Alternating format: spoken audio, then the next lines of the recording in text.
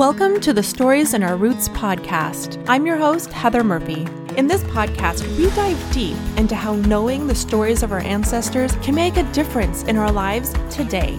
Discovering our family history is more than a hobby. It is a way to connect deeply with ourselves, those we love, and the world around us. Hello, thanks for joining me today. Today's interview is with Jill Phillips. We talk about why she wrote a book about her family and explored some different aspects of how we can look at our family history in a little bit different way to understand them better. Like not just assuming that their lives were part of the stereotypical generalizations of an era, or understanding what it meant for them to just do their daily tasks like laundry. Jill Phillips is a family storyteller with a passion to inspire families to connect through the telling of their past. She started life on Lamlash Street in London, emigrated to Canada, where she obtained a master's degree and spent 30 years working as an occupational therapist and hospital manager. Motivated by her family's experiences in 1960s London, Jill shares their stories to celebrate a time of close family connections in difficult life situations and a way of life which is fondly remembered. Here is the interview with Jill Phillips. Hi, Jill. Thanks for joining me today and being willing to share your stories. Oh, it's lovely to be here, Heather. Thank you for asking me. So you recently wrote a book about your family. Could you tell us about why you started writing that book? Yes, sure. So the book is called Lamlash Street. Lamlash is Lamlash because that's where I lived. And this was back in 1963. It's set in the early 1960s. The reason I wrote it is because as the years go by, I noticed that more and more of my family were basically dying. I had 12 aunts and uncles, and one by one, they were all disappearing from my life. Fortunately, my mum was the youngest. So in the end, it was my mum and her sister, my Aunt Mary. And I was quite close with Aunt Mary's family growing up. So that had meaning for me as well. Then poor Aunt Mary passed on. My uncle passed on, who had lived with us back in the 60s. And so it was just my mum. And then my dad started to get Alzheimer's. So his memory was going. So all this was happening to me. And so a couple of things went through my mind. Number one, I really wanted to get those days down on paper, because I don't think, unless we talk about it, that the generations to come will understand what sacrifices were made by our families, in my case, back in the 1960s. And the other thing is, I thought, well, if I don't write it down, maybe I won't remember any of this. So, because my dad had Alzheimer's, oh my, I'm going to be next on the list, sort of thing, So I think it was the need to really have this documented. I didn't really start out saying, I'm going to write a book and I'm going to be an author. No, nothing like that at all. It was really just to get the information down on the page so that maybe one family member could pick it up in 5 years, 10 years' time and say, oh, really? Is that what happened back in the 60s? And that was it, really. Yeah, I read the first little part of your book, and one of the things I noticed is you were saying that we have this general idea of what the 60s were, and you were saying that might be a generalization, but it wasn't exactly the way it was for your family. That's right. So there's a sense that the swinging 60s, if anyone still remembers that phrase, with the Beatles and Carnaby Street was sort of free love and everything was fantastic. But the reality was, in the early 1960s, most of the country was still sort of digging their way out of the Second World War, in a sense, because there was really a lot of shortages of housing. So there weren't enough houses for people, because during the Second World War, a lot of the houses were bombed in the war. And the housing that was there was really poor. I mean, we lived in a house that was over 100 years old. And in my brother's bedroom, I can still remember there was actually a hole drilled in the ceiling. So when it rained, the ceiling wouldn't collapse from the weight of the water, would drip into the bucket into his room. Plumbing was almost non-existent. Everything was an effort. The windows rattled. You didn't have to open the windows to get fresh air. There was only like single pane and they rattled, and it was awful. So housing stock was really, really a struggle. And on top of that, it was still very much for women a difficult time, because back in the early 1960s, women still had to have their husbands sign any sort of loan agreement. They weren't able to do anything independently by themselves at all. If you got pregnant and you had to be married in those days, otherwise nobody spoke to you, then you had to actually give up work to look after the children. So there was no career ladder for women. It was all the men coming back from the war back in the late 50s had taken over the women's jobs, which the women had done very adequately through the war. And then by the 1960s, we were homemakers, and that was all we were allowed to be. So it was a very different time. And I think that's the other thing, because, I mean, I have a daughter and she says, oh, today is terrible, Mum, the things we have to deal with. Yes, up to a point, but you need to get some perspective on that and recognize where we have come from as women and how things have improved for us despite the new challenges we have. So I wanted that piece of context to come forward as well. And I think it's really easy for us to not realize how close the past really is to us, because your experiences, like your daughter, is completely different. And yet those experiences have such an effect on the present. They do, very much so, because we talk about that sometimes. So I wanted her to understand where I had come from, but also in terms of family traits, which is, I think, one of the greatest influences that take place right now. So, for example, my mother was very stubborn and highly organized. I tend to be that way. And now Clara is not as organized, but she's very stubborn as well.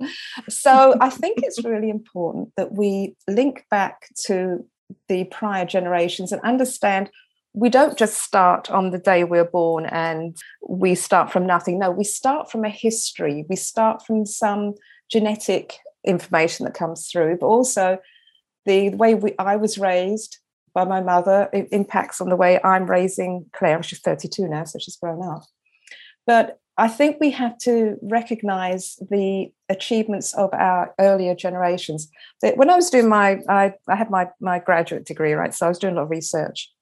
And so one of the things they talk about in research is you're standing on the shoulders of giants. So what that means is that people before you have made their contribution, and then you come along, you make your contribution on top. Well, that's how I see families. So my mum had her contribution, and I've added to that, and Clara hopefully will add to that as well. So we never come with ground zero. We always have a start from our families. Sometimes it's good, sometimes it's not so good, but it's still there.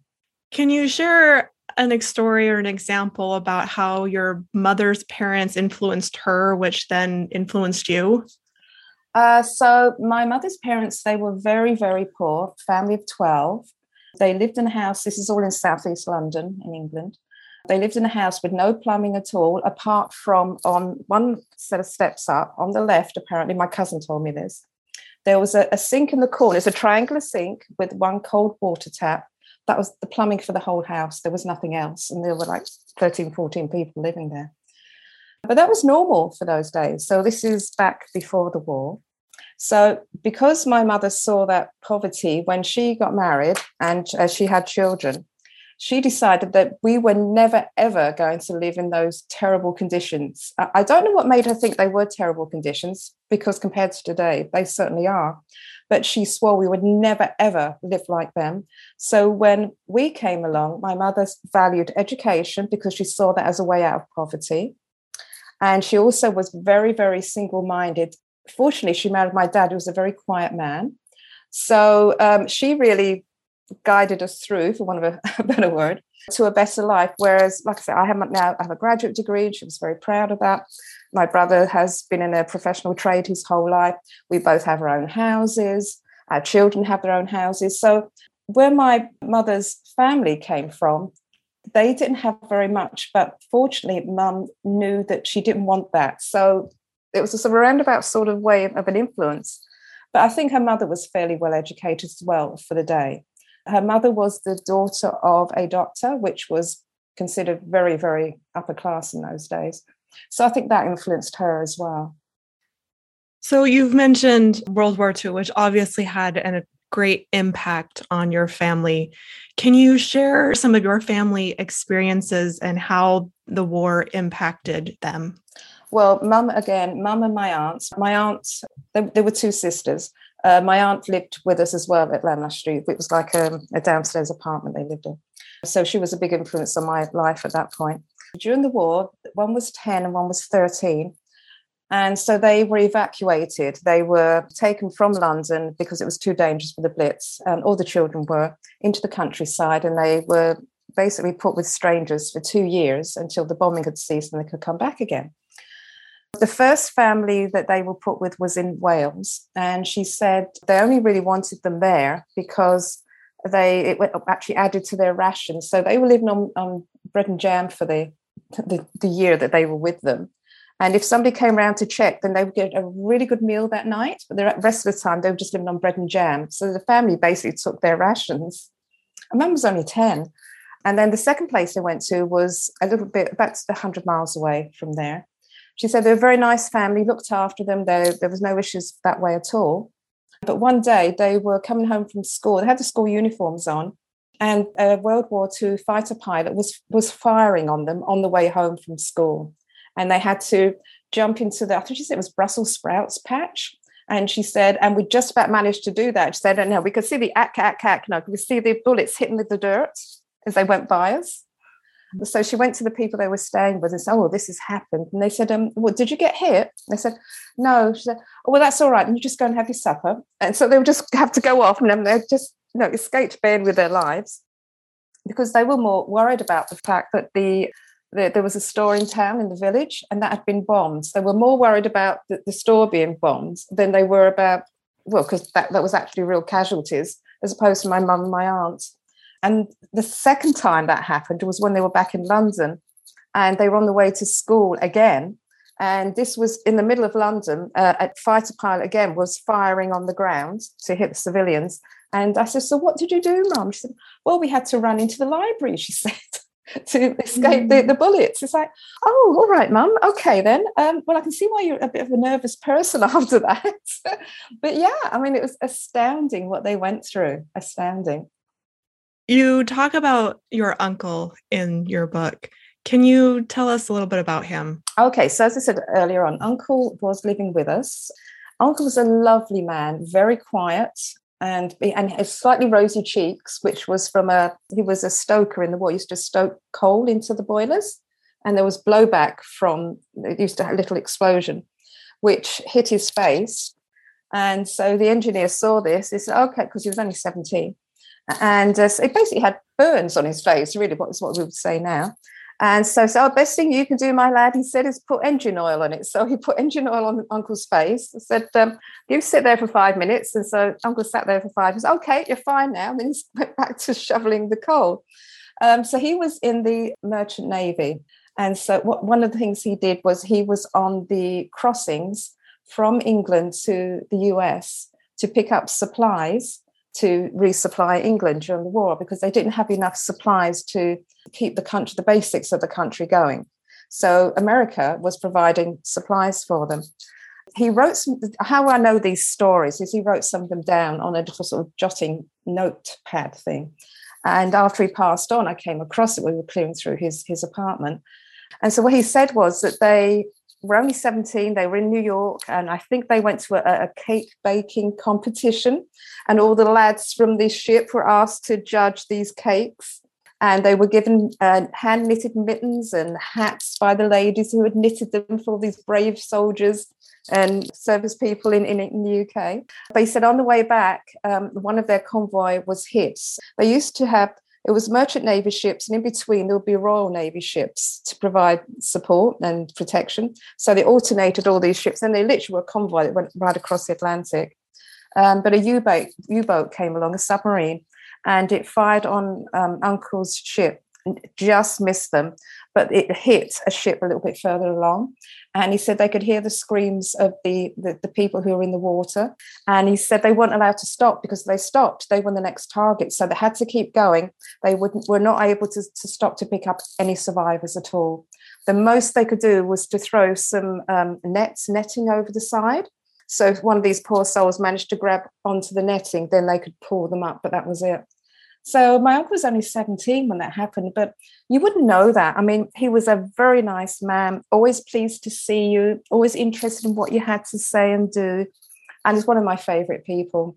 And really, one of the reasons that I wrote the book is when Uncle left the apartment, part of it to myself and to my brother, we sold it, and I used some of that money to help me write the book. So that's why the book exists, really, in a sense. Oh, well, that's nice. So you sent her the book in pretty much 1 year in the 60s. Why did you choose to write it that way?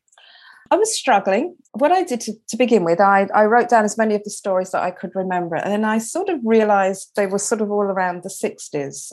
And then I thought, well, I wanted to get Uncle's stories in there as well. So I did flashbacks, as it turned out, with Uncle's stories. And I actually, I asked the advice of a book coach because I was struggling. I've never written a book before.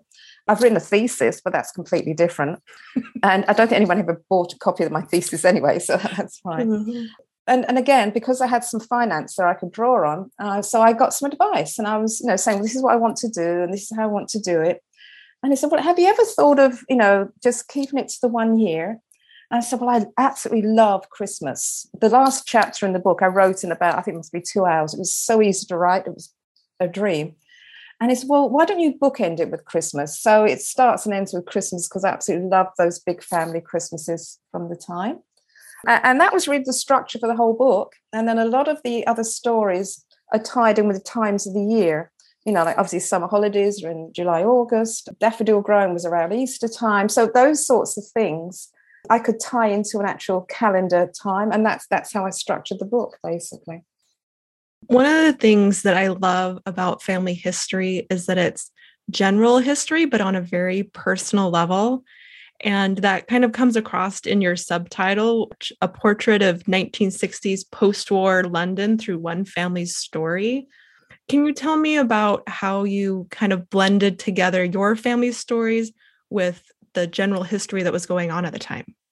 Well, what I did, I wrote down as many of the stories I could recall. And I was also talking to Mum as well and other family members. So I gathered all the stories together.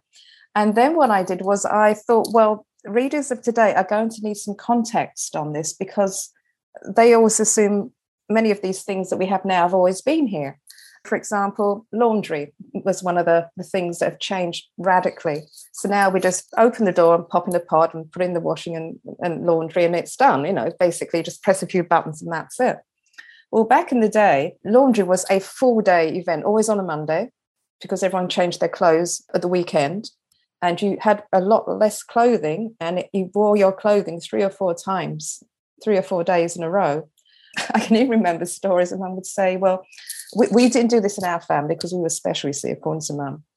But in other families, if they had their underwear, she said, well, first day you wear your underwear the regular way around, and the second day you turn it inside out so it lasts for 2 days instead of 1.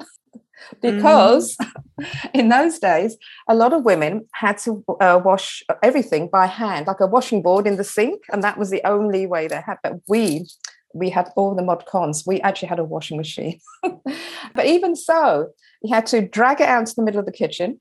You used to have to take buckets and fill the thing up. Then it used to be on for about an hour because it had to come up to boiling temperature. The sheets were literally boiled in this thing and agitated.